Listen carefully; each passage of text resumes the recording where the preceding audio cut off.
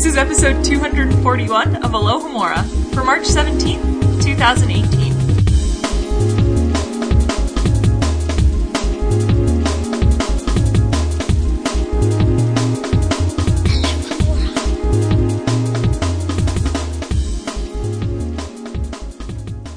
Hello, listeners, and welcome to yet another episode of Alohomora, MuggleNet.com's global read examination. Come up with your own tagline. No, I think that's appropriate. The reread. Yeah. We're never going to stop rereading, so it's never. True. Right. Forever. Right. I'm Allison Sigurd. I'm Kat Miller. And I'm Beth Warsaw. And today we have with us the lovely David, who is known on our forums as Davy B. Jones 999. And we have read comments by him lots, so that name should be familiar to everybody. How are you doing, David? I'm good. How are you? Good. And you have been on the show once before, right? On the Great Snape debate? Yes, on the one that was lenient toward him. On the one that wasn't bashing him for the entire time. On the one that Kat and I basically got, where we crucified ourselves as far as our listeners are concerned. Yes, that one. Mm-hmm. It would have been fun to debate, though. Yes. Well, we've never made that mistake again and had such a one-sided show, have we? That's not a preview for today at all. What? No. Well, okay, today isn't, we're not exactly discussing something controversial today. Very true. No, really. Very true. I was just going to ask David to remind the listeners a little bit about himself. Okay. Well, I am a Hufflepuff. Hooray! Yeah. Sorry. I used to be Gryffindor, but after the new Pottermore came back, I decided to try it again. And I got Hufflepuff, so I'm sticking with Hufflepuff until 2020, and then I'm going to try the test again. I'm going to try it every 5 years. I'm going to do the test again. That's so funny. Yep. My wand is ash and unicorn hair, and unflexible. I don't remember how long it is. And that perfectly describes me, because I am as stubborn as a mule. Stubborner Perfect. than a mule, probably. And what's your Patronus? Adele. Not that matters at Whoa. all. A doe? Really? Yes. Really? The same You're as just- Lily and Snape. You're just really bitter, Kat. No. Okay. No. I mean, yes, I am. But there's only 100 and something choices for the outcome on Pottermore, and there are gajillions of animals in the world. It just isn't even remotely feasible. She's so bitter. Hey, I admitted to it, okay? I know. I admitted to it.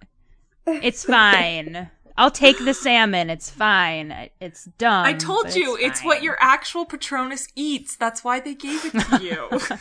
It's true. You know- that does make me feel better, to be honest. You know, salmon are actually pretty cool. Yeah, I guess. Being totally honest. Yeah, I So- guess. I mean, obviously, because salmon are cool, it suits me well. I'm just it's just not what I would pick. Beth is here to protect the salmon. Yeah. It's not what I would pick. But something that I would pick, and something that we are going to discuss today, is the absolute best chapter that J.K. Rowling has ever written in her entire life. She should basically just stop writing, because she's never going to top it. Fight me, Allison. I'm just kidding. I don't know. I like a few Did chapters you read The Forest again? I did. That one is pretty good, too. But we are discussing today Chapter 37 of Order of the Phoenix, The Lost Prophecy. So make sure to read that chapter, or actually, go back and listen to episode 115, where I originally discussed this with Rosie and Caleb and author Lucy Saxon.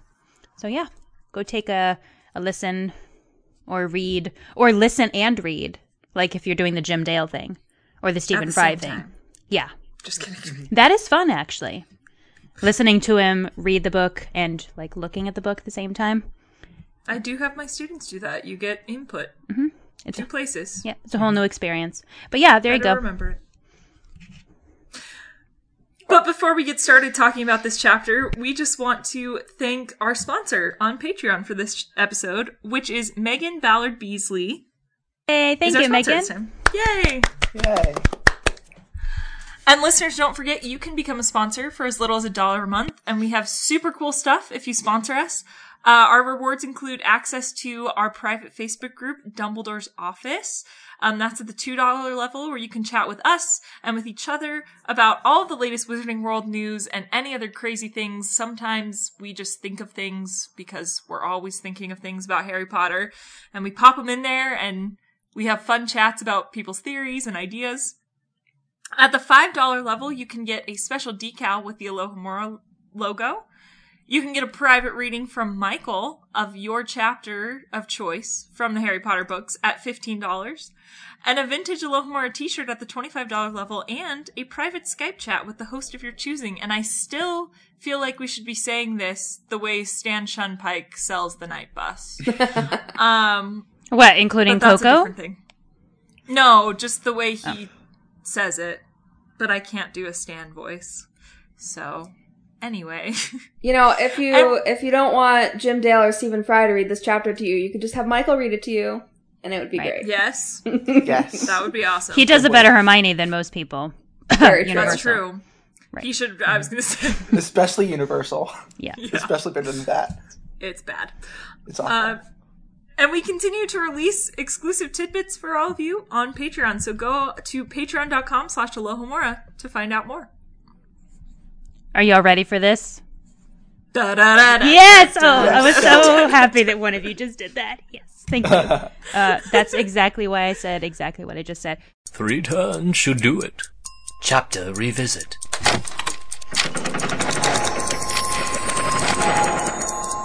Order of the Phoenix. Chapter 37. The Lost Prophecy.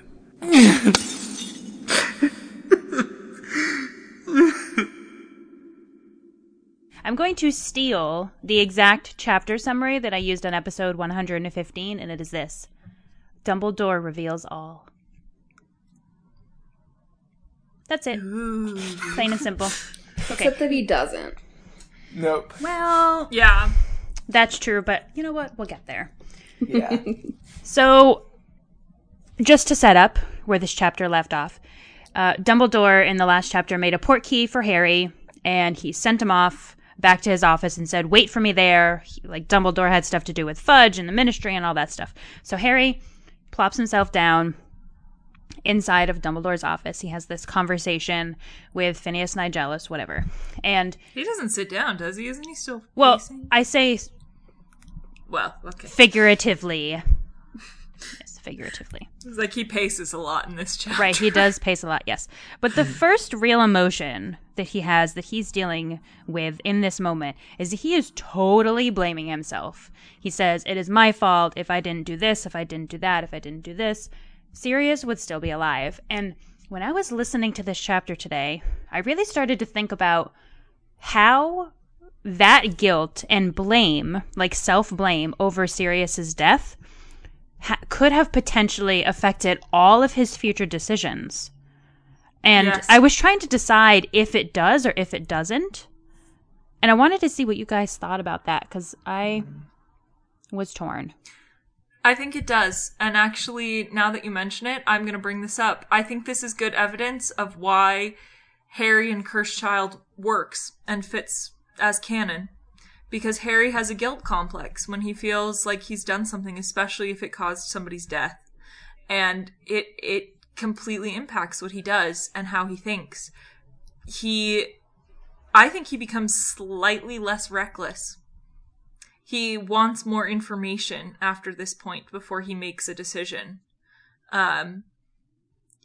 We see it in Half-Blood Prince, but he doesn't right away try and confront Malfoy or go tell someone about Malfoy.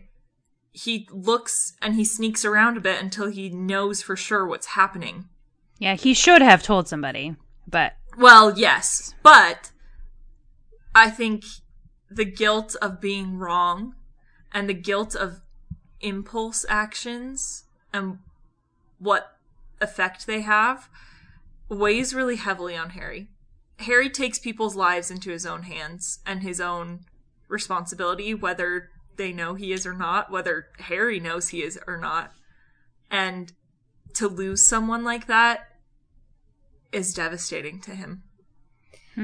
I'm gonna disagree slightly. And I think what you're talking about is Harry learning from his experiences and just adjusting the way that he behaves based on his previous experience. And I think that is a more mature response than just being driven by guilt and self-blame, which is the question that Kat proposed. And I want to juxtapose that against Dumbledore's behavior and how, in my view, Dumbledore is driven by guilt and self-blame. And he carries that with him for his whole life. And that, I think, really affects basically every single thing that he does. But Harry sort of internalizes it and is able to move on more productively. It's funny that you say that, because I was later in the chapter where Dumbledore tells Harry that the fact that he can feel pain is his greatest strength. And I was wondering if Dumbledore believed that about himself. And I think that you're kind of saying that he might. Yeah, that makes sense, because, I mean, if you're right, Beth, and Dumbledore is driven by guilt, he would probably see that less as guilt, I think, and more as just pain, especially over time. And so that is his driving force, is that guilt and that pain from everything that happened to him and everything he's kind of set up and put into play. So much to think about. It's so circular, you know? It is. Is he driven by guilt and pain, and that causes him to do things which can cause more guilt and pain, which keeps going around and around and around? And Right. I think this is something we touched on a bit on the last episode. To totally confess, I did not listen to episode 115 because I didn't want to repeat anything by, putting those, like, little word nuggets. Is that even a thing? Word nuggets into my head, whatever. It totally is a thing. You know what I mean. And I'm almost positive we talked about this last time, but wouldn't this have been, speaking about Dumbledore and, his hurt anger about his past, wouldn't this have been a perfect opportunity for Dumbledore to share some of the details about his family with Harry? Yeah. Yes. I feel like this is the opportune time.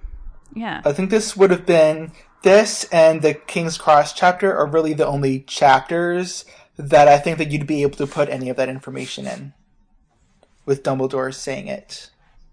Yeah. This just wouldn't fit in any other place, I don't think. I just feel like it would have helped Harry so much with everything he's going through with Sirius if Dumbledore had given him just something kind of personal to... Even anything as small as, like, and this sounds accusatory, but, like, do you think you are the only person who has lost someone? Yeah. That they cared about this much, Would have been enough to be like, when we found out later about Ariana and Grindelwald even, for all of us to be like, wait a minute, pull that connection together. Yeah, Right. I love that phrasing. That would have been really nice. Dumbledore's not really that petty, though, is he? Well, I mean, he is, but he's not at the same time. And I think he's feeling so guilty about what happened. He doesn't want to bring himself up at all. Right. He wants this to be focusing on Harry and Harry working through his emotions and Harry figuring out and telling Harry the truth, Well, the whole truth and nothing but the truth? Just kidding. How about part of the truth and sort of some of the truth? And it probably would have helped Harry to hear from someone who'd gone through it and been able to come out the other side and still be okay, except I don't think Dumbledore has come out the other side and is okay. And so maybe Dumbledore still, after all this time, isn't ready to talk about it. Yeah, I think that... Oh, Go ahead, Dave. Yeah, I think that it would just be way too painful for Dumbledore to talk about this.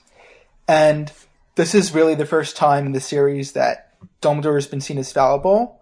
And I think that if he had also told Harry that about his past, I think that he might have felt that he couldn't go back to being Harry's mentor in the way that he was before. They would have been on common ground a bit too much. Yeah, so it would have. How would that have shaken up the dynamic going forwards?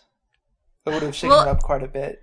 I think it's important to remember that at this point in this book, their relationship is pretty damaged. Dumbledore has damaged his relation with Harry. He has actually hurt Harry by kind of neglecting him and ignoring him all year. So, I mean, I guess it makes sense. He can't all of a sudden just pop out and be like, look, we have this connection, you know? Because Harry would be like, you've literally not said anything to me all year, and you won't tell me why. I mean, he tells him why in this chapter, but... I don't know. I feel like it could have helped Harry trust Dumbledore a bit more. Because I feel like, especially after this year, regardless of the things that they share in this chapter, Harry... I feel like has a hard time trusting Dumbledore, you know, kind of from here out. In a way, not all the time, not about everything, but I think there's always kind of that doubt in his mind. And I feel like that could have helped assuage that a bit. Not sure. There was also this one other cool, well, there's like 1,000 cool lines because, you know, best chapter ever. But this one... You know, this is the thing I love about Harry Potter. I can read it 100 times. This is my favorite chapter, and sometimes I just sit down and listen to it or just read it if that's all I have time to do. And I still find something new. So this time, Dumbledore says that a few times when they were together, and the time that Harry looked Dumbledore directly in the eyes, he thought he saw a shadow of Voldemort in Harry's eyes. And I chuckled to myself because I thought about Voldemort like sitting there in a chair 10, 12, 14, 16 hours a day, like watching Harry like in class, go to the bathroom, hopefully wash his hands, like, you know, scratch his butt when he's walking down the hall. Kissing that girl. Nice. Exactly. Is that all he did? It's just sit around watching Harry? I don't know. It was making me giggle. I think that's funny, but I definitely think it was tied to Harry's emotions, and Voldemort was kind of, you know, drawn into Harry in times where Harry was emotional, just like later when Harry is drawn into Voldemort when Voldemort is emotional. But I do think that is a hilarious thing to think about. Okay, but what's happening? Remind me of what's happening in that moment. That's after Arthur Weasley's attack, right? Yes. Harry's really mad at Dumbledore. He's in a pure state of panic, too. And this is the first time that Voldemort is aware that Harry's in his mind. Yeah. I think that this is when he realizes it and starts to think that he can actually use it. Right. To his own advantage. Right. Okay. So I guess kind of from that moment, I suppose, is when I thought that Voldemort could just potentially be sitting there watching, waiting, learning. But I wonder, too, if some of it was just Dumbledore's paranoia. Where he was so afraid of this happening that he saw Harry in this state. And, I mean, we already know that everybody sees these parallels between Harry and Tom Riddle. And so maybe Dumbledore at that moment, it was more of just a fear thing, where he was like, what if this kid turns too? What if somehow we push him over the edge and he turns into the one thing we're trying to build him up to be against, you know? Wow. And I think that Harry also has that fear, like specifically, well, this is more in the movie, he specifically has that conversation with Sirius where he, like, what if I'm becoming bad? What if I'm becoming like Voldemort? Right. Well, we do know that Voldemort is not present within Harry all of the time, and the definitive proof for this is that Creature is the one that has to inform Voldemort and the Death Eaters that Sirius is what Harry cares about most. Yeah. And if Voldemort had been present inside of Harry more of the time, he would have already known that. Yeah. But not necessarily, because they make a point to specifically try not to talk about Sirius. But he would have seen him at Sirius's house with Sirius. He would have seen their interactions. Well, maybe. That depends on how the Fidelius Charm works, right? Interesting. Oh, man. I don't know if that can block... Oh, my gosh. The Fidelius Charm is always blowing my mind. The Fidelius Charm has so many freaking loopholes or, like, possible exceptions. It's not even funny. Yeah. Yeah, does it block can you block a part of somebody's mind? What the freak? I don't know, dude. I don't know. Just saying. If you performed legilimency on someone who had been in somewhere that's protected by a secret keeper, could you see it? Or would oh my gosh. No, because we have... Don't we have an example of that happening? No, not that I know. I don't think so. No, but I think because Voldemort is the most powerful legilimens in the world, the Fidelius Charm would just have been useless if Voldemort would have been able to get the information using legilimens. Right. That's true. That's true. There's some bell is ringing in the back of my mind, and I can't think of what it is. It'll be 11:30 at night, and I'll be like, oh, that's it. And I'll tweet about it, and everybody will be like, what? I don't get it. And then when the episode gets out, they'll be like, oh, I get it. Okay. I do want to take a moment, too, before we move on to some other things. I just want to take a second, and I want to clap. Those 4 claps are for Severus Snape. Because all 4, that's it. Just because 4, no more. I do think that we need to take a moment and thank him for the loyalty that he does show to Harry in this time. And Dumbledore explains a lot of things that Snape did in that moment. You know, the fake Veritaserum and the fact that he did understand Harry's very stupid cryptic warning that he went to go look for them in the forest and all that other stuff. And that Snape, regardless of his intentions, whether he goaded him or not, did try to get Sirius to stay back. Okay? He probably could have said it differently. I'm sure he was a jackass when he did it. But he tried. And I think he deserves some credit there. Yep, in this case, this is one of the few times that he's completely blameless in what happens with Sirius. I think that he can be almost completely absolved of any blame. Because Sirius would have went no matter what. Yeah. Even if for some reason, some alternate universe, Snape and Sirius were able to bury the hatchet and become like the best of friends, Sirius would have won anyway. Yeah, I think the only thing that Snape could have done, and I am not putting this burden on him, I don't think that he should have done this, but he could have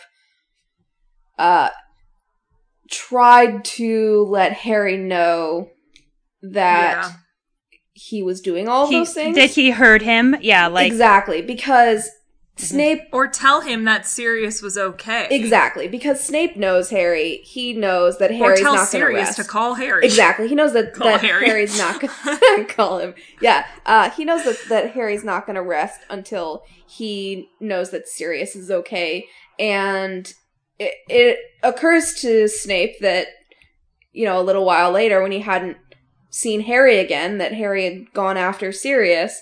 But if he was able to sort of get Harry's attention covertly in that moment, saying, yes, I have heard you, like, don't do anything stupid, maybe that would have saved Sirius's life, but I think that that's a lot to ask. I think that it would have been really challenging to achieve that.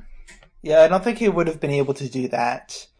The only way that he might possibly be able to do it would be to use his Patronus to tell Harry, but I think that would reveal too much. Yeah, that's fascinating. And then you can get into thinking about, like, he would never have done that because he refuses to reveal to Harry that he quote is in the love best with part Lily, of himself. and exactly, and so he would have rather let Sirius die than reveal that piece of information to Harry, and then we get down a whole that sounds rabbit like hole. would have Snape. been revealed to Sirius too. Yeah. And while Snape might be able to keep that from Voldemort, Harry definitely wouldn't have been able to keep it from him. Very No. true. Wow. That's a rabbit hole. Yeah. I am going to take issue with one of your words, though. I'm going to take issue with the word loyalty. I don't think it's out of a sense of intrinsic loyalty to Harry. I think it's out of duty. Yeah. Yeah, I think Okay. that I is think probably better. it's his duty to Harry and keeping Harry alive and the promise he has made to Dumbledore. It has nothing to do with how he feels about Harry. It's Sure, his I don't obligation. disagree with that. That's true. I don't disagree with that. I don't disagree. So To go back to the beginning of the chapter, I think that Dumbledore's true views on Harry can be glimpsed by what the portraits say. One of the portraits says specifically, Dumbledore thinks very highly of you, as I am sure you know. Oh yes, holds you in great esteem. I wish think we would see some of those conversations. Oh man, that'd be Yeah. so cool. It would have been good to see those conversations. But I think it's stuff like this that shows that Dumbledore really does care a lot about Harry, even if he is willing to maybe possibly let Harry die. He does genuinely care about Harry. He does. I've never yeah. questioned that personally. I don't know Yeah. about the rest of you, but Yeah. Me neither. Yeah. And since the portrait is saying this out of nowhere, this really shows his true thoughts, because this wouldn't really be something that Dumbledore would be able to set up to manipulate Harry, because this is just a pure raw moment. right. No, it's true, and there's another tiny little moment that I love at the beginning when Dumbledore first gets back and he puts Fawkes back in his perch, and I think they're like the sweetest little couple. I love them so much, Dumbledore and Fawkes. It's just really cute, and it got me. What do you think? So Phoenixes they rebirth themselves, they're reborn, whatever, and so Fawkes swallowed an Avada Kedavra curse, and he quote unquote died. Do Phoenixes ever die? Do you guys know anything about them? Do they ever die? Oh, man. Does it say in Fantastic Beasts? I don't know. Mine is all the way across It the I room. didn't probably look. does say. I'll check. I don't know. I was going to Wikipedia it, but whoops, I just typed Fox instead of Phoenixes. I don't think. Do any of them, the other ones matter? No. No, not really. There's the Phoenix mascot of the Quidditch team. Oh, yes, Sparky. Yes. I'm just wondering, do they ever die? I don't know. It's very interesting. I feel like they have to run out eventually. Yeah, I remember reading something somewhere. I don't remember where, that potentially, in the very late stages of their life, in thousands of years, that they. I don't remember where I read this, but at the end of its life, it forms into a new egg for the cycle to begin again. That's so cool. I don't remember where I read that, though. I always assumed, too, that Fawkes died when Dumbledore died. Well, I don't think he died. He just flies off into the sun and you never see him again. I just assumed he died. I think he had a figurative death, but not a literal one. Mm-hmm. Why did I assume he died? Because we never see him again. Yeah. And I could see the logic behind Fawkes, actually dying then, because with Dumbledore gone, I think it's potential that Fawkes wouldn't have wanted to continue going on without Dumbledore. Yeah, they're really loyal It's birds. potential. Yeah. Okay, the Wikipedia page for Phoenixes says nothing. It just says Phoenixes live to an immense age. Yeah. So. I tried to look it up in Fantastic Beasts, but I apparently don't have that on Kindle like I thought I did. Yeah, it doesn't say. So somebody out there, listeners, if you know anything about phoenixes, please enlighten us, because I want to know if they ever actually die. I don't want to think about it because Fawkes is awesome and I love Fawkes, but I'm just curious. I think it's really interesting, though, the fact that this chapter begins with Fawkes as a little baby, because the 2 times that we have seen Fawkes die have been very pivotal turning points in the series. And that's so fascinating to me that just those little symbols are sprinkled in. We have it all over this chapter too. The sun is coming up this whole chapter, and it sets the tone beautifully for the new tone of the rest of the series. And even just, at the beginning of this chapter, Harry, comes into Dumbledore's office still holding the head of the wizard statue. And to me, that is a really heavy metaphor for what is about to happen in the next 2 years of Harry's life. Just how the wizarding world completely it changes and falls apart and comes back together, and I love it. It's so great. I actually was giggling to myself today. So that magic is with the magical brethren statue seems like it would be huge. How is Harry carrying the head of a wizard that's made out of stone? It's like a pumpkin size. Yeah, it's not made out of stone. It's made out of gold, right? Yeah. Which isn't gold heavier than most things? Yeah. I mean, I don't know. Just maybe Harry's just really buff. Right. Very buff. Unless it's just covered in gold, or it's a fountain, and so I feel like it would be hollow. Yeah. Because water comes out of different parts of different statues, right? Right. Yeah. And also, it's magic, so they could have used a spell to make it lighter. Yeah. Okay. It's like magic. Okay, you're right. You're not wrong. You are right. Nope. Okay. So, Dumbledore, they fight. Harry breaks a bunch of crap in Dumbledore's office. All those cool instruments that we never find out what they are. Like WTF. It's fine. Harry just breaks them all. Your Ravenclaw's showing. Yeah. Yeah, that happens a lot.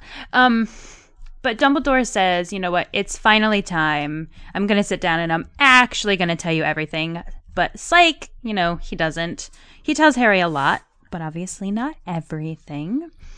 And so Dumbledore starts talking about how after Voldemort killed James and Lily, that his number one priority was to keep Harry safe because there were other Death Eaters who were still at large, a lot of really dangerous people who Dumbledore says, a lot of them just as terrible as Voldemort.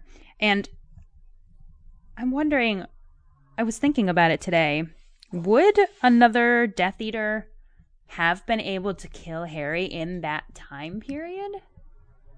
Because he already has the bit of Voldemort's soul in him, but the blood protection hasn't gone into effect yet because Petunia hasn't taken him. I think the blood protection only really directly applies to Voldemort.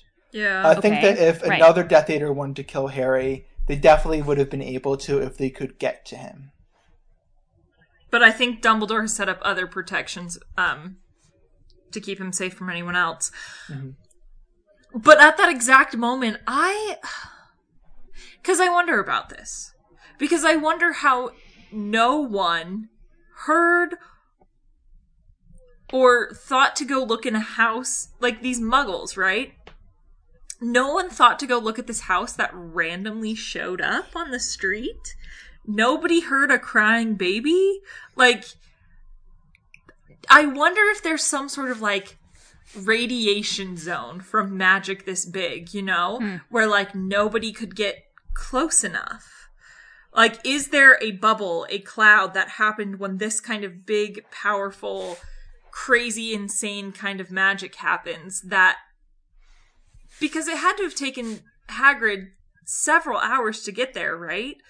Because somebody would have had to tell Dumbledore, something would have had to go off, Dumbledore would have had to check in, they would have had to figure it out, and then Hagrid would have had to fly from Scotland all the way there. And then there's the missing 24 hours as well. Right. Well, yeah. Which is after Hagrid picks Harry up. Do we know for certain that the house is visible to Muggles? We don't. What does it say? I have Deathly Hallows right here. Well, because I know they this. walk up to the house and Harry sees the sign, but like we're seeing it through Harry's point of view, so I don't know if we know for sure that the house is visible to Muggles because Harry's not a Muggle. Yeah, that's what I'm looking for. And I do feel like a bell is ringing, like something is sticking out to me, but I can't think of what it is.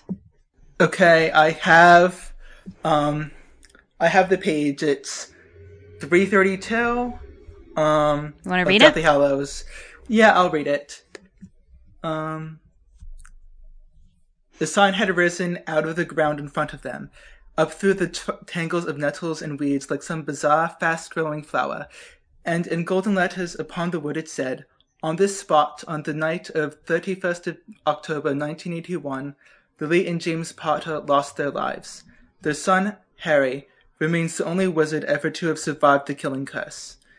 This house, invisible to Muggles, has been left in its ruined state as a monument to the Potters and as a reminder of the violence that tore apart their family." Okay. So definitely not visible to Muggles. Okay. So it had the Fidelius Charm on it, and Pettigrew was the secret keeper. So when James and Lily died, Pettigrew didn't die.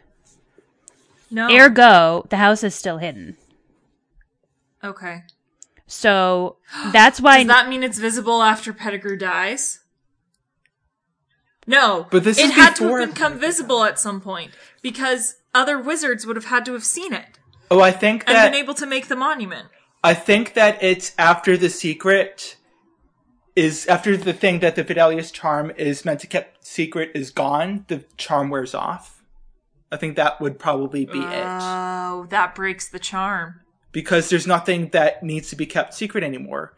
Because the secret wasn't the house, specifically. The secret was that Lily The and location James of James and Lily. was, yeah, and that made the house invisible. But since the location is no longer necessary because Lily and James are dead, it would go away.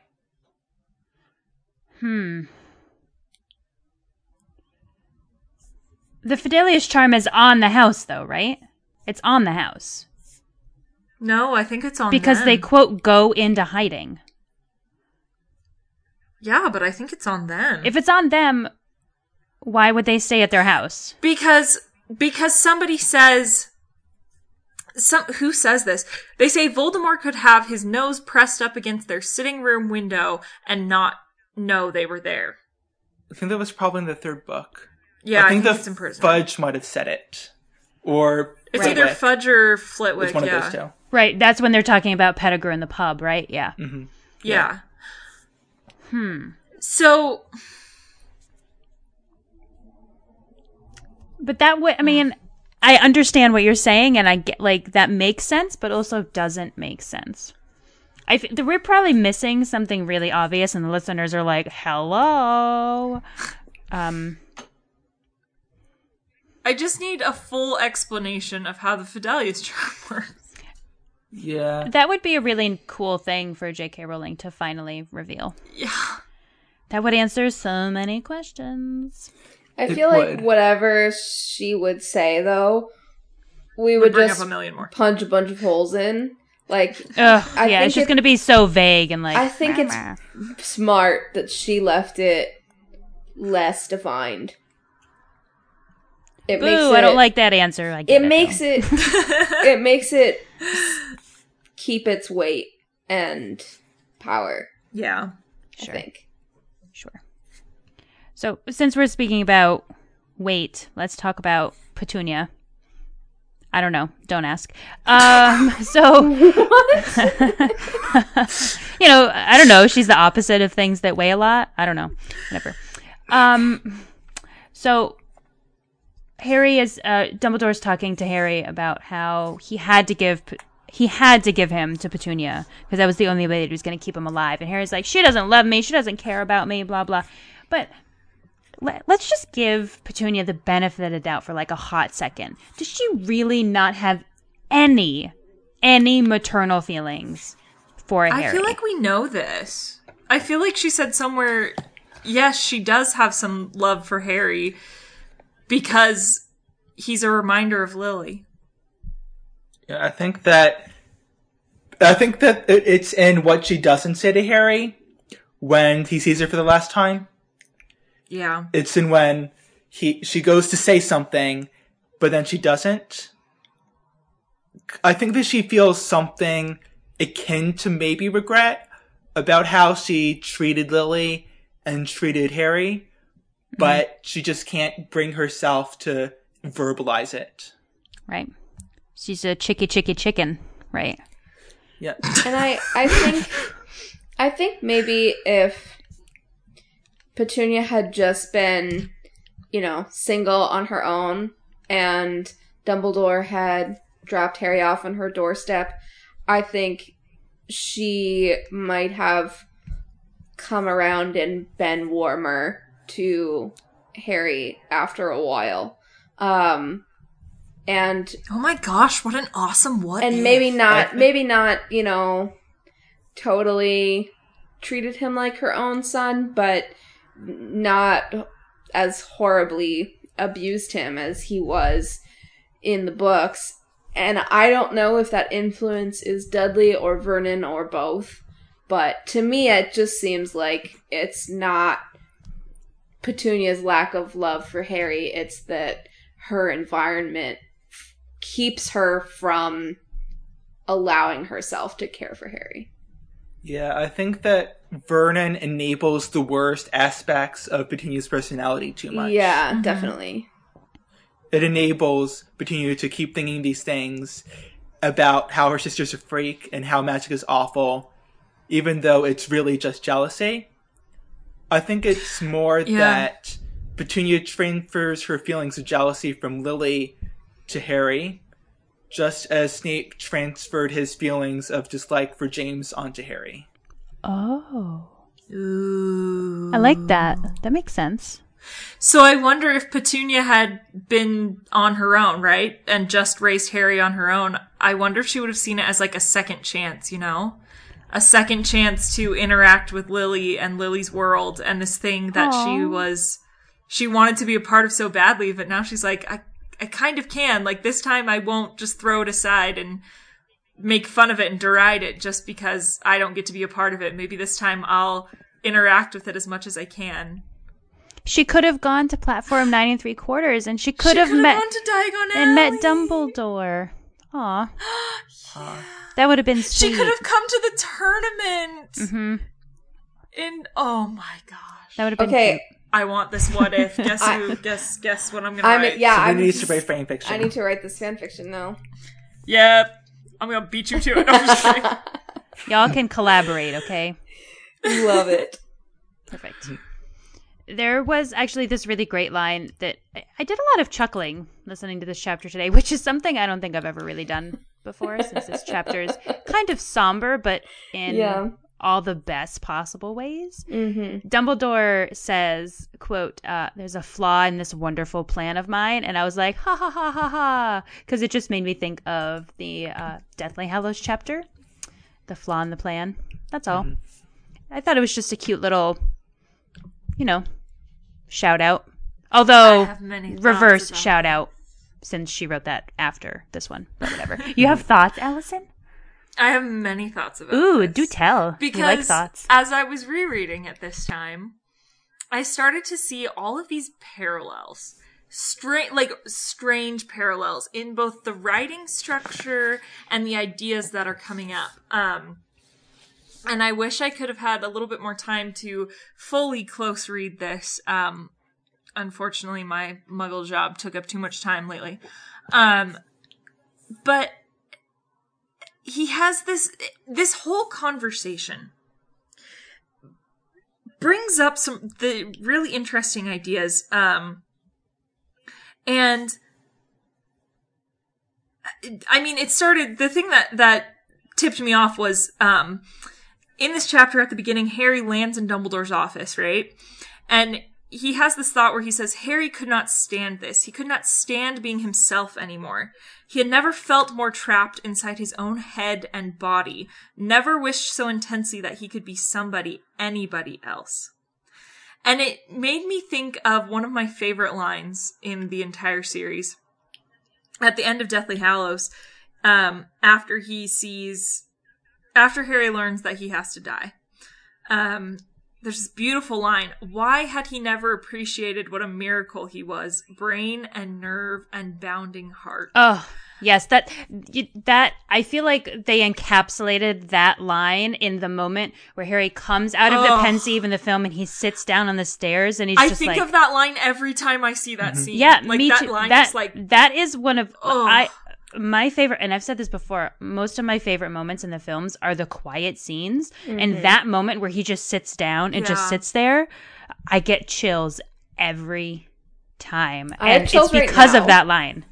Yeah, it's so good. It's so good. I love that chapter in Deathly Hallows. It's probably one of my favorite in the whole series because it just like everything about it is amazing. But just this parallel of in this point, right, in Order of the Phoenix, he wants to not be tied to his physical self, right? He does not want to be himself anymore. And yet when he actually knows the full plan, he knows exactly what he had to do. He has this transcendent moment of clarity in which he realizes and appreciates everything that makes him who he is. He finally understands why Dumbledore says, you are human because you can feel pain. You are human because you can feel love. You are human because you are feeling this. And he finally appreciates what that means. And I was just like, holy crap. Well, and I think that ties perfectly into something that I was really fixated on when I was reading the chapter this time, which is that through all of the pain that Harry has gone through in his life up to this point, and all of the pressure that the world has put upon him, he has never expressed that, like, he didn't want to be Harry Potter. He has always taken it in stride, and while he might have had some caps lock moments, he still accepts it as part of himself. And it's not until he is examining his effect on the people that he cares about that he doesn't want to be him anymore. And the chapter in Deathly Hallows, again, he's back to internalizing just him and the pain that he goes through, and he is less focused on his impact on the world around him. And I think that says a lot about him, that he can be so calm and so sure of himself when he's considering what is happening to him, but he feels so out of control and uncomfortable when thinking about his impact on the world around him. And I think it's an interesting step, because I think you're right. This is his biggest moment of raw pain. Raw, unfiltered, a kind of pain that, like, you can't really describe, you know? And then in Half-Blood Prince, we get another moment where this also reminded me of. It reminded me of that moment at the end of the chapter, Horcruxes, when they finally understand that when Harry makes the choice to follow the prophecy and destroy Voldemort and start searching for the Horcruxes, when he gets yet another moment of he understands what the plan is, right? He understands what he has to do finally. He gets this other moment of clarity where he says, it's also one of my favorite lines, that it's the difference between walking or being dragged into an arena to face death and walking into it with your head held high. And so we get raw pain, we get raw strength, and then we just get this, like, raw everything in Deathly Hallows, where all these are, like, his most transcendent moments. And oh my gosh, I freaking love them. Like, I just have to say, what the line in this chapter where Harry says, "Then I don't want to be human," is the best line in the entire series. We just all have to be quiet and think about it for a moment. Moment of silence. Oh my god. Moment of appreciative silence. Yeah, I love it so much. But I think that brings me to, because we started with the line, "the flaw in this wonderful plan of mine." And I was like, well, what is the flaw in the plan? Right? And here Dumbledore says it's because he cares for Harry too much. He cares for Harry's happiness too much. But I was like, well, why then is the last official chapter in the series, not epilogue, but like last one, why is it called "the flaw in the plan"? Nobody says those words in that chapter. And I think, talking about it, because you probably heard me typing, love is the flaw. Love is the variable that cannot be controlled. And it is the thing that both creates the way that Harry can win, and it is the thing that destroys the plan Dumbledore thought he had set. Yes. Emotion. What did you just say, Allison? Emotion? I said emotions. Okay. I was like, oh my gosh, what did I just hear? Utter from those lips? It sounded like you swore. Because I've always thought, well, the flaw in the plan mentioned in Deathly Hallows is that Draco ended up with the wand. But I was like, no!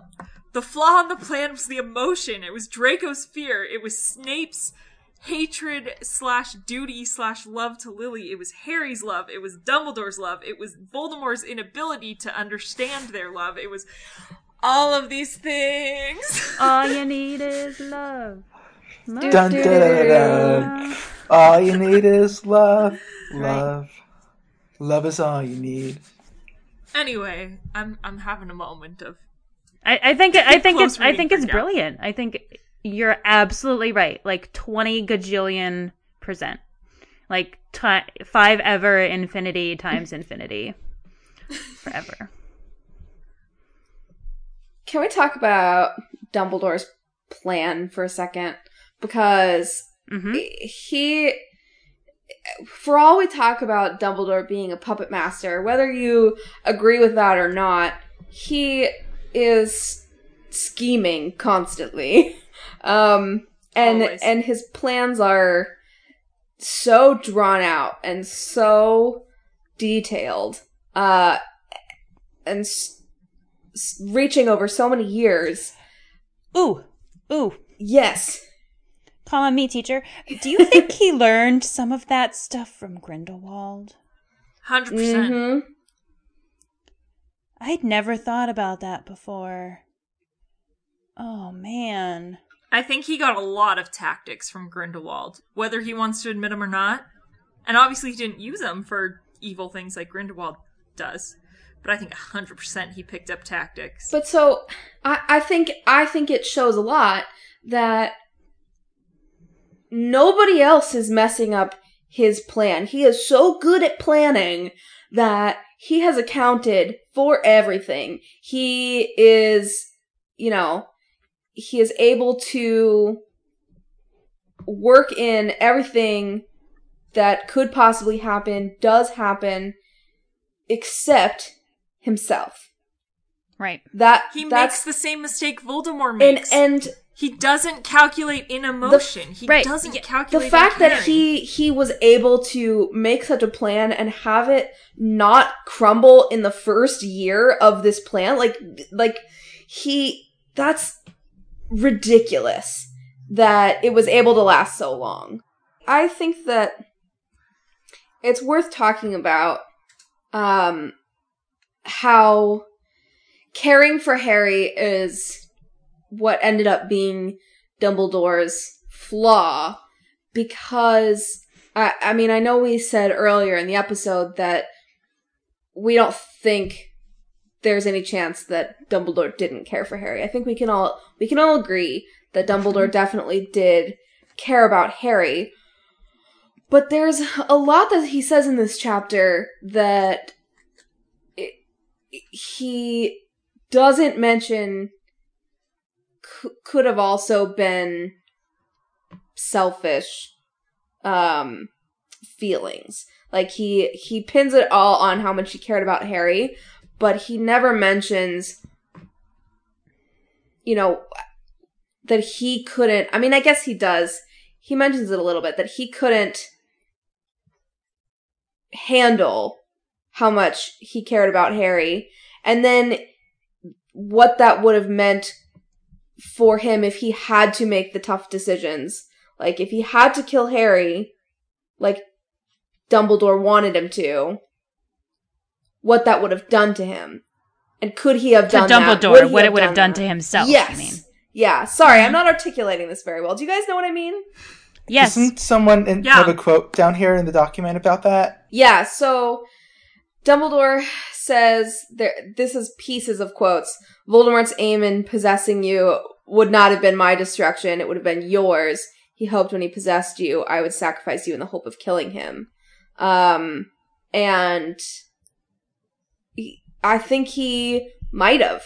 I think he might have actually done that. And he didn't want to face that. It's that guilt again. He didn't want some child, right? And I think he still definitely, and Harry pretty much is at this point, an innocent child to get stuck in between Dumbledore's, like, greater feuds, you know? And to be a sacrifice again. But he still is. I think... No, I know. But I think to have Dumbledore feel like if... Dumbledore's guilt, I think a lot of it comes from he thinks he killed Ariana. I think no matter what he says, no matter what, you know, they try and put some... Whatever is to be is the word I'm determined. looking for? Yeah, I get it. Yeah. Like, there's some, nobody quite knows, but I think Dumbledore for sure thinks he was the one. And I think he couldn't deal with that guilt again. And again, it's that guilt controlling what he's doing.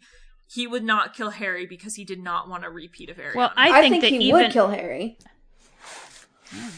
I think he would kill Harry, and I think he knows that he would. And the guilt of that, even though it hasn't even happened, has already undone his plan. Like, that's why he's been avoiding Harry. Not because he's afraid of Voldemort, not even because he's afraid that Harry is going to be made into a pawn that Voldemort is going to use to get to Dumbledore. It's that Dumbledore doesn't want to be put into a position of action. Just like he didn't want to be put into a position of action against Grindelwald. He avoided for so long being the one to confront Grindelwald. And here he is again. He is refusing to confront the situation with Harry. He won't tell Harry the truth about what Harry has to do. And he refuses to put himself in a position where he might have to, you know, do something difficult. Exactly. Yeah. And it's for the same reason. Because he was in love with Grindelwald. That's why he didn't do it. And granted, he's not in love with Harry, but he loves Harry. And sometimes that is stronger than being in love with somebody. Mm-hmm. So. And so that prevents him from showing Harry how much he cares about him, which in the long run would have meant way more to Harry, even if Dumbledore had to kill him in the end, you know? Mm-hmm. Wow. Mm-hmm. That's heavy. I think you might be right, though, too. He might have killed him. I forgot Dumbledore knows the prophecy. He knows the line, either must die at the hand of the other. So I think you might be right. Yeah, I think there's a chance that he could have killed Harry in that moment too. Even in an attempt to destroy the Horcrux inside of Harry. Yeah, but it would have definitely been a mistake to do that, because it wouldn't have actually fixed anything. Because Voldemort would still would have been alive, I think. Because I think it's Dumbledore the one killing him instead of Voldemort. I'm not too sure about that. I know the prophecy makes it sticky. Yeah. Although I want to say that this moment really reminds me of something that happens in, spoiler alert for the new Star Wars movie that came out. The Last Jedi. Did anybody see that? Yes. Am I spoiling it? Yes. Yep. Have we gotten past spoiler warnings for that? I hope so. Okay. Well, here are major spoiler warnings. This is something that happens like halfway through.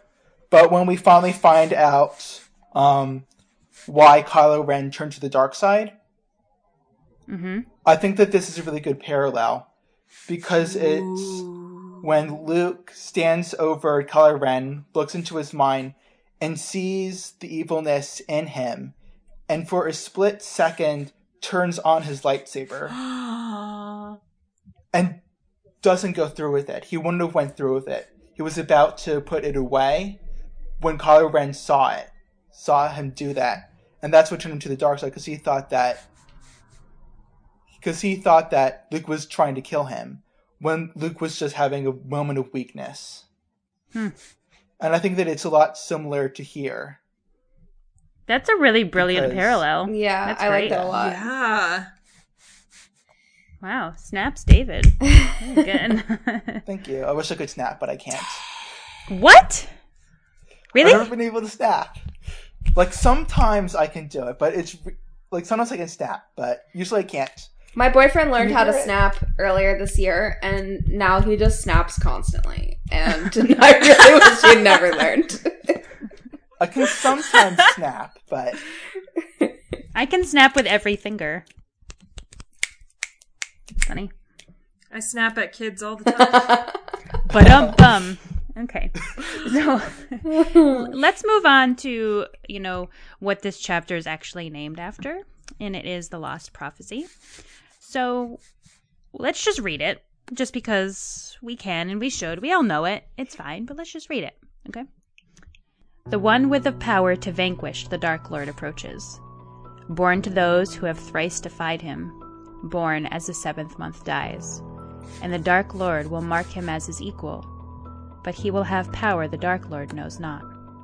And either must die at the hand of the other, for neither can live while the other survives. The one with the power to vanquish the Dark Lord will be born as the 7th month dies. How convenient that it rhymes, first off.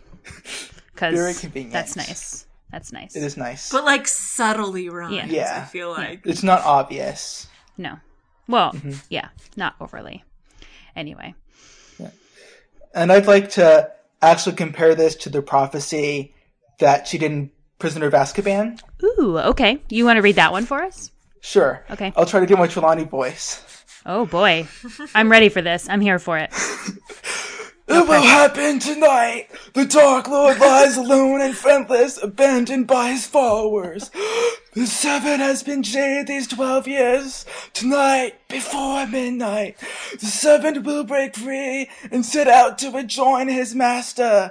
The Dark Lord will rise again with his servant's aid, greater and more terrible than ever before.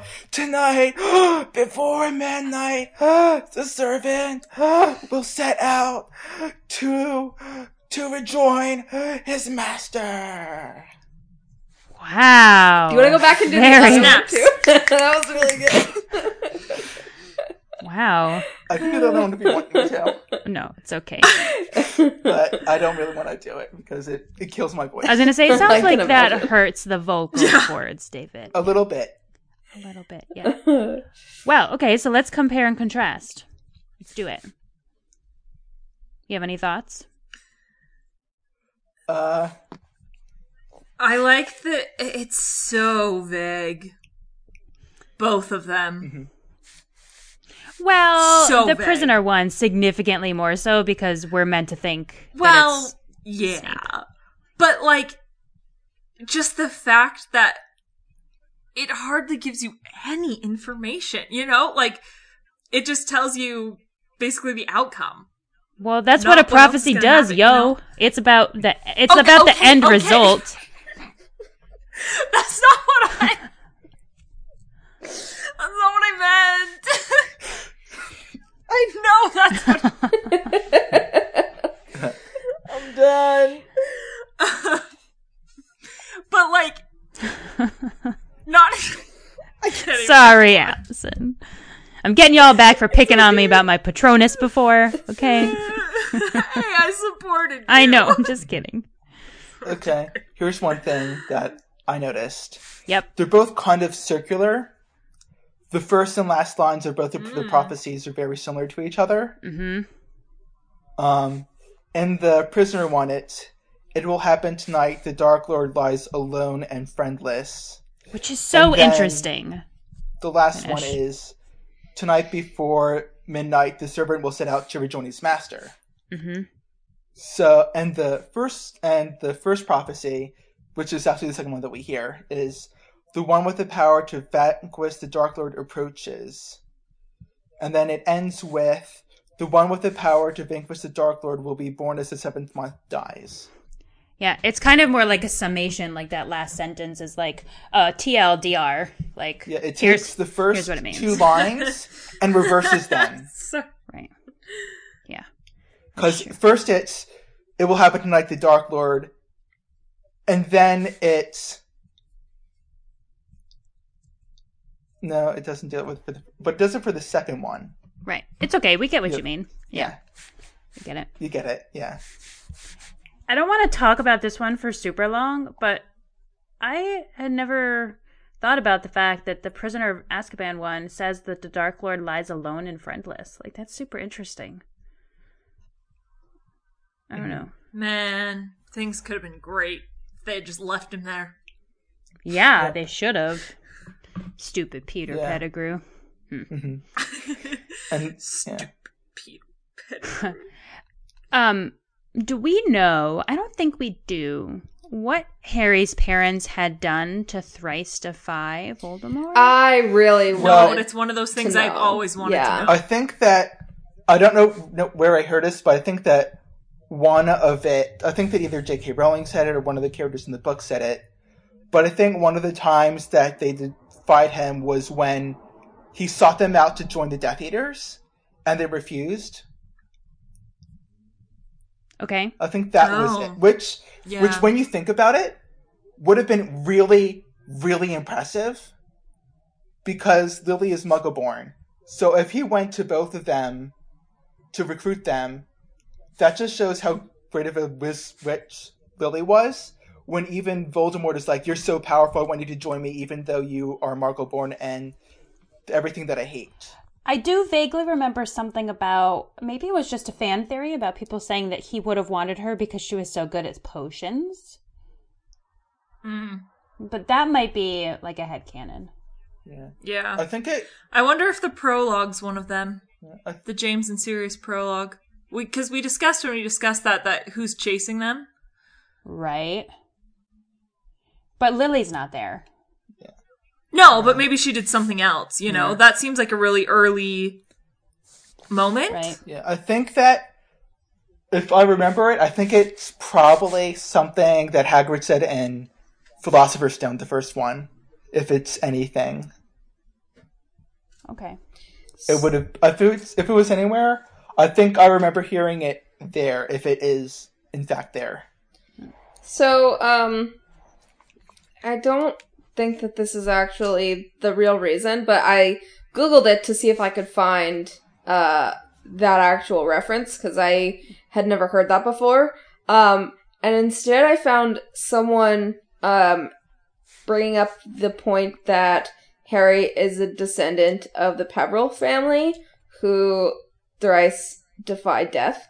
So, I just thought that was interesting. That's not really the reason, but... Ooh. Yeah. Lots of threes. I was going to say, we do know 3, 7, 12. Big numbers. 12. Mm-hmm. So then James and Lily are like cool and all, but I'd rather know about Frank and Alice personally. Oh, hold on. Then I'll cry. Oh, wait, do you have something, Beth? I don't have a quote, but I have, someone is referencing a Pottercast interview, where Accio quote will have it. J.K. Rowling says all the times they escaped him, all the times when they arrested one of his henchmen, or when they made fun of him? That doesn't sound real. What? That doesn't sound real. I mean, because then the Weasley twins have gone all out. You know? Wait, can you... the Weasley twins are up there, if that's a thing. Is there any actual, quote there that I could search for in this interview? No. Does it say what interview it's from? It just says from a Pottercast interview. Oh, right. Okay, here we go. So, this is during the Pottercast interview in 2007. Accio quote has it, guys. So, Melissa says, what about the 3 times the thrice defying of Voldemort? Joe says, of James and Lily, of Neville's parents, well, James and Lily too. And Joe says, it depends on how you take defying, doesn't it? I mean, if you're counting, which I do, anytime you arrested one of his henchmen, anytime you escaped him, anytime you thwarted him, that's what he's looking for. And both couples qualified because they were both fighting. Also, James and Lily turned him down. That was established in Philosopher's Stone. He wanted them and they wouldn't come over, so that's 1 strike against them before they were even out of their teens. There you go. How was it only 3 then? I don't know. I feel like it would be and 20 gajillion times. Yeah, or how aren't more people in that? How is Mad-Eye Moody not in that then? Right. And so wait. I'm pulling out my calendar, but aren't there more birthdays at the end of January? So wait, July. He wanted them? I still want a quote for that, of him trying to get them to come over, and they defied him. Well, let's see what Hagrid says in Philosopher's Stone, because that's where Joe references. Yeah, so I just don't remember that. I'm going to open my book. Go ahead. I'm actually there, and I think that he's speculating on why Voldemort wanted to go the night to kill him. And let me find it again. It is right over here. Yeah, here it is. What page are you on? Page 54. Okay. Of the American edition. I'm reading it from the ebook. Mm-hmm. I got it right here. Now your mom and dad were as good a witch and wizard as ever I know. Gonna skip down. Suppose the mystery is why who never tried to get him on his side before. Probably knew they were too close to Dumbledore to wonder anything to do with the dark side. Maybe he thought he could persuade him. Maybe he just wanted him out of the way. I never took that as actually what happened. Yeah. Yeah. But that's what I was first thinking Dang of. it, Hagrid, you couldn't have been paying a little bit more attention. That's what I think that's expecting too much from Hagrid. Aww. Yeah. That's the thing that I was specifically thinking of. Yeah, that's probably what it is. And I just don't think that is as definitive as Joe makes it seem in this quote. I mean, I guess she knows. I know. But that is becoming a piss poor excuse as far as I'm concerned, so it's fine. Not for me. Yeah. But that's a different story. Mm-hmm. For me, it depends on whether I like what J.K. Rowling says. If I like what she says outside of the books, it's canon. If I don't, then it's not. It's not even a canon discussion for me. I think sometimes she just doesn't know, so she just makes shit up. Which, Elizabeth Warren Myrtle. Come on. Sorry. Just whatever. It's fine. Yeah, everyone does it. Yeah. I would rather she just didn't answer if she doesn't know the answer. But that's okay. But for real, I want, everybody's like, oh, give me a story about the Marauders, whatever. I want Frank and Alice because they seem like badasses. Just saying. But they make me sad. But they shouldn't make you sad. They should make you feel powerful and like you can do anything. That you can stand up to the power. But they do make me feel sad because of what happens to them. Despite everything they were, they still, for no good reason, really, either. Let's be real with ourselves. For no good reason. And just because Bellatrix is a little bee. And, like, it just makes me sad. I mean, the thing that I love about Frank and Alice is that they were clearly, like, super awesome wizards together. Yeah. But, like, did Voldemort, he must have known about them. He probably maybe didn't know that they had a kid or whatever, because they obviously weren't perceived as a threat in any way. Otherwise, Voldemort would have tried to kill both of them. You know, I don't know. No, he made a choice. I know he made a choice. I know he made a choice. I get that. He made a choice specifically for Harry because Harry was half-blood like him. Yeah. Right. No, I get And he only heard part of the prophecy. I know. I'm just saying, like, you know, there's something about Frank and Alice that I feel like I'm missing. Yeah. I need that. I think it is mentioned by someone in the series that Frank and Alice were wildly popular. Mm-hmm. Yeah. That they were immensely popular with, like, everybody in the Wizarding World. Like, everybody knew them. Everybody loved them. Mm-hmm. And that was why the whole trial with Barty Crouch, Bellatrix, and Rodolphus is so brutal. Right. I wonder if they had... I wonder if some of it came down to the security. Because, like you said, if Frank and Alice are that popular, they couldn't necessarily just slip into hiding. You know? Whereas James and Lily maybe could, and so maybe Frank and Alice were too out in the open, and also Voldemort had an in for James and Lily through Pettigrew. Right. Damn Pettigrew. I hate that guy. We all do.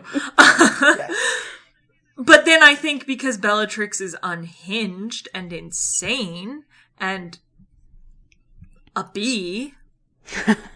That way we don't have to freak out. Sorry. Yes. She goes after them then because she's a horrible person. Yeah. She just likes torturing people. Right. It's not a good quality. It's the worst quality. Speaking of really terrible qualities. So there's somebody we've only touched on, like, for a hot second in this chapter. And I think we should rewind a little bit. And I really want to talk about Snape. Because it's his actions that set all of this in motion.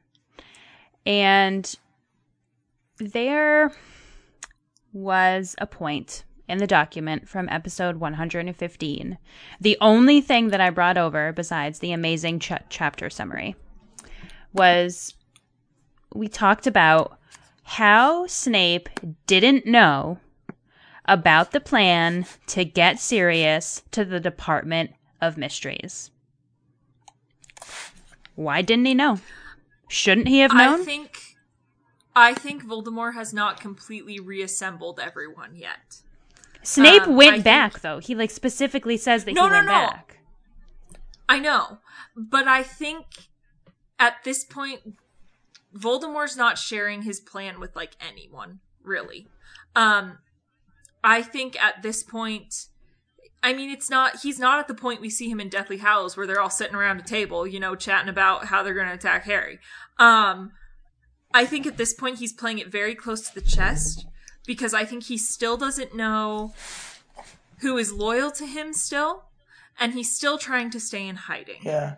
So the only people he's really trusting are Pettigrew to do the pointless busy work, and everyone else he's kind of just saying, hold on just a second while I, like, rebuild everything. Except for Bella and Narcissa, because clearly they are very aware. Yes. Yeah. Also... But I think he trusts Bella enough. Yeah.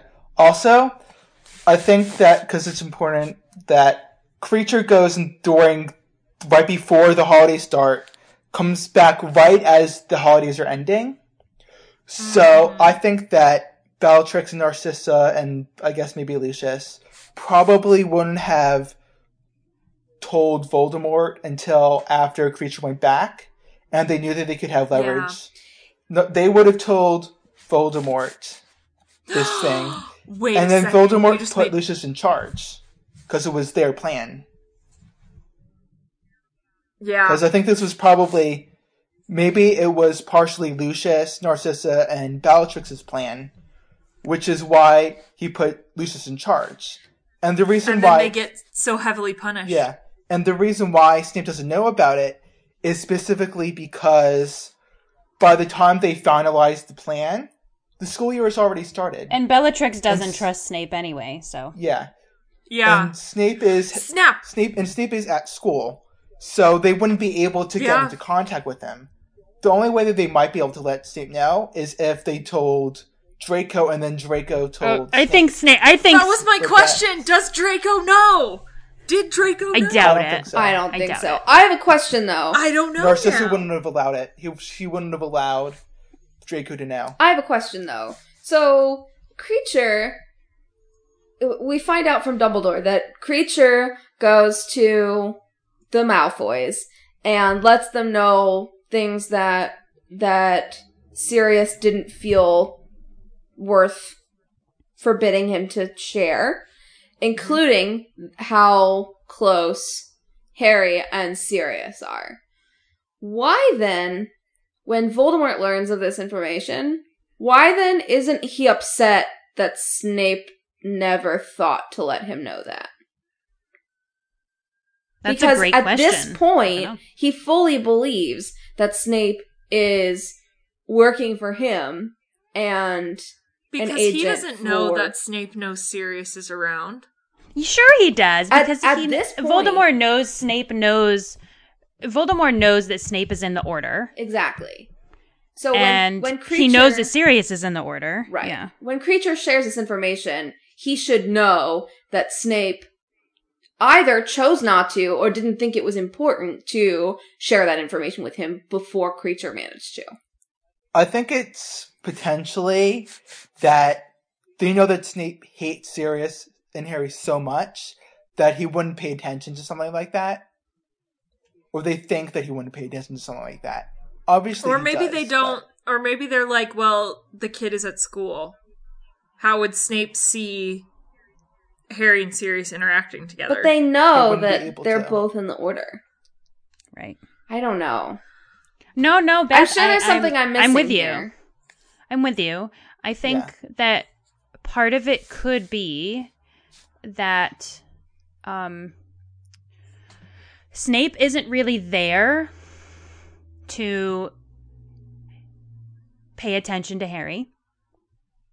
He's not a part of the Order on Voldemort's orders to be there for Harry. He's there to be there for Dumbledore. Oh, yeah, you're right. And so I think that all of the information Voldemort cares about from Snape is Dumbledore-centric. I don't think he cares really generally at all about what Harry's up to. I think that's interesting. I think the bonus information he gets about Harry is really cool because he can use it. And, well, I think that he thinks it's really cool because he can use it to serve the greater purpose. But I don't think he actually cares at all what Harry is doing or thinking or cares about. That's a really interesting point because I think Dumbledore agrees with you. I think what he has to say in this chapter about avoiding Harry because then Voldemort would go through Harry to get to Dumbledore. Mm-hmm. That's what Dumbledore thinks too, is that Voldemort is much more focused on Dumbledore than on Harry right now. Right. Well, because Dumbledore's the puppet master. Harry is just the Pinocchio on the strings, really. Yeah. And I think Voldemort knows that. Yeah. Voldemort's more threatened by Dumbledore. Oh, yeah. Yeah. I think that, and I think he also underestimates Harry. I think he probably views Harry as this person that, as long as he can get into this spot, he can kill him easily, as long as he gets him into like a certain spot. Oh yeah, like Dumbledore even says. Yeah, Dumbledore even says in the next book that Voldemort highly underestimates magic of, like of the youth. So and magic that isn't experienced like his own. So he thinks that with Dumbledore out of the way, Harry won't be able to carry the burden of dealing with all of this by himself. Right. So why make Snape pay attention to something as trivial as Harry Potter when he could be paying attention to Dumbledore? Because Snape is way too smart and valuable until he finds Yeah, until Voldemort finds out he needs Harry to get the prophecy. Mm-hmm. And then it's like, oh, now it's important to pay attention, you know? Yeah, and that's when they start doing the plan from Narcissa and Lucius and Bellatrix. Yeah, I mean, the information that Creature provides is what keys Voldemort into the fact that he could use Harry. And that Harry's not just a useless pawn, that he is actually a gateway to that world, so to say. Yeah, because first he learns about Harry's about how it could potentially use Harry with Sirius. But it's not until they're back at Hogwarts and like a few weeks before the final exams that Rookwood specifically comes back. Right. And tells them this. Well, I think that's a really perfect place to leave it for this episode. Quite honestly, I think we've touched on some really awesome points, and I definitely have some new thoughts and love for this chapter after this discussion. Oh yeah, we definitely really got into it. We did. It was really, really fun. Thanks, guys, for listening. Yeah, really cool. Well, I just want to take a second to thank you, David, for being on this show. We really loved having you back. And we hope you have had a good time. Do you enjoy yourself? I have. Thank you for bringing so really many fun. awesome points. No problem. Thank you. Absolutely. Cool. It was really fun and easy. And y'all can go interact with David lots more in our comments because he's all over the place in there. Mm-hmm. Mm-hmm. And if you are looking forward to our next topic, it will be the one, the only, Harry Potter, you know, the guy who's kind of at the center of this whole thing. My favorite character. See, that's really funny because no one I was says just going to say that is so rare to hear somebody say that Harry's their favorite character. He's the only main character of any series. That's my favorite character in this series. Wow. I never liked the main character most, except for in this case. Fascinating. Huh. Well, we're going to be talking all about him on our next episode, so look forward to that one because I'm sure it will be great. We're going to give Harry some It wraps love up our trio he series. desperately needs. So. Yes. And he desperately needs love. Especially, after this chapter, for sure. For reals. Very much indeed, yeah. If you would like to be on the show just like David, you can go on over to our website, which is alohomorapodcast.com, and choose Be on the Show. Just follow the instructions there, and also send us an audition clip along with that so that we know what you sound like. And David, can you attest? Is that easy to do? It really is easy. Awesome. It's so easy to do that. That's what we like to hear. You can also submit topic suggestions for us. We always need your suggestions for ideas about what to talk about next. Most of the time we have too many ideas about what to talk about, and we use your submissions to help narrow us down. So definitely go over there and tell us what you'd like to hear from us. And when you do that, if you'd like to be on the episode that you are suggesting, let us know that as well. Because when we are picking guests, we usually look through what people are most interested in talking about. So, definitely let us know. And all you need to be on the show is a microphone, and a pair of headphones. They can be the same thing or two different things. And if you're chosen to guest on the show, we will walk you through the rest. It really is easy because I'm not even using a special microphone. I'm using my laptop's built-in microphone. And I'm using amazing, QuickTime Player. Yeah, and I'm using QuickTime Player to record. All you need to do is, if you have QuickTime Player, is click File, New Audio Recording, and press Record. It's that easy. There you have it, listeners. QuickTime Player. No excuses. That's right. And in the meantime, if you just want to keep in contact with us, you can find us on Twitter at AlohomorMN, Facebook.com/OpenTheDumbledore, our website. Don't forget, the URL has changed. It is alohomorapodcast.com. And our email is alohomorapodcast@gmail.com. Go ahead and send us your questions, your comments, your topic segments, everything. We accept it all over at our email. And don't forget to check us out on our Patreon at patreon.com/Alohomora. And we want to give our thanks again to Megan Ballard Beasley for sponsoring this episode. Thanks, Megan. Yay, thank you. And with that, we will watch the sun rise over Dumbledore's office and take our leave of Harry, who has started to learn the truth. I'm Allison. I'm Beth. And I'm Kat. Thank you for listening to episode 241 of Alohomora. Let me out. No. Let me out. No. Open the Dumbledore!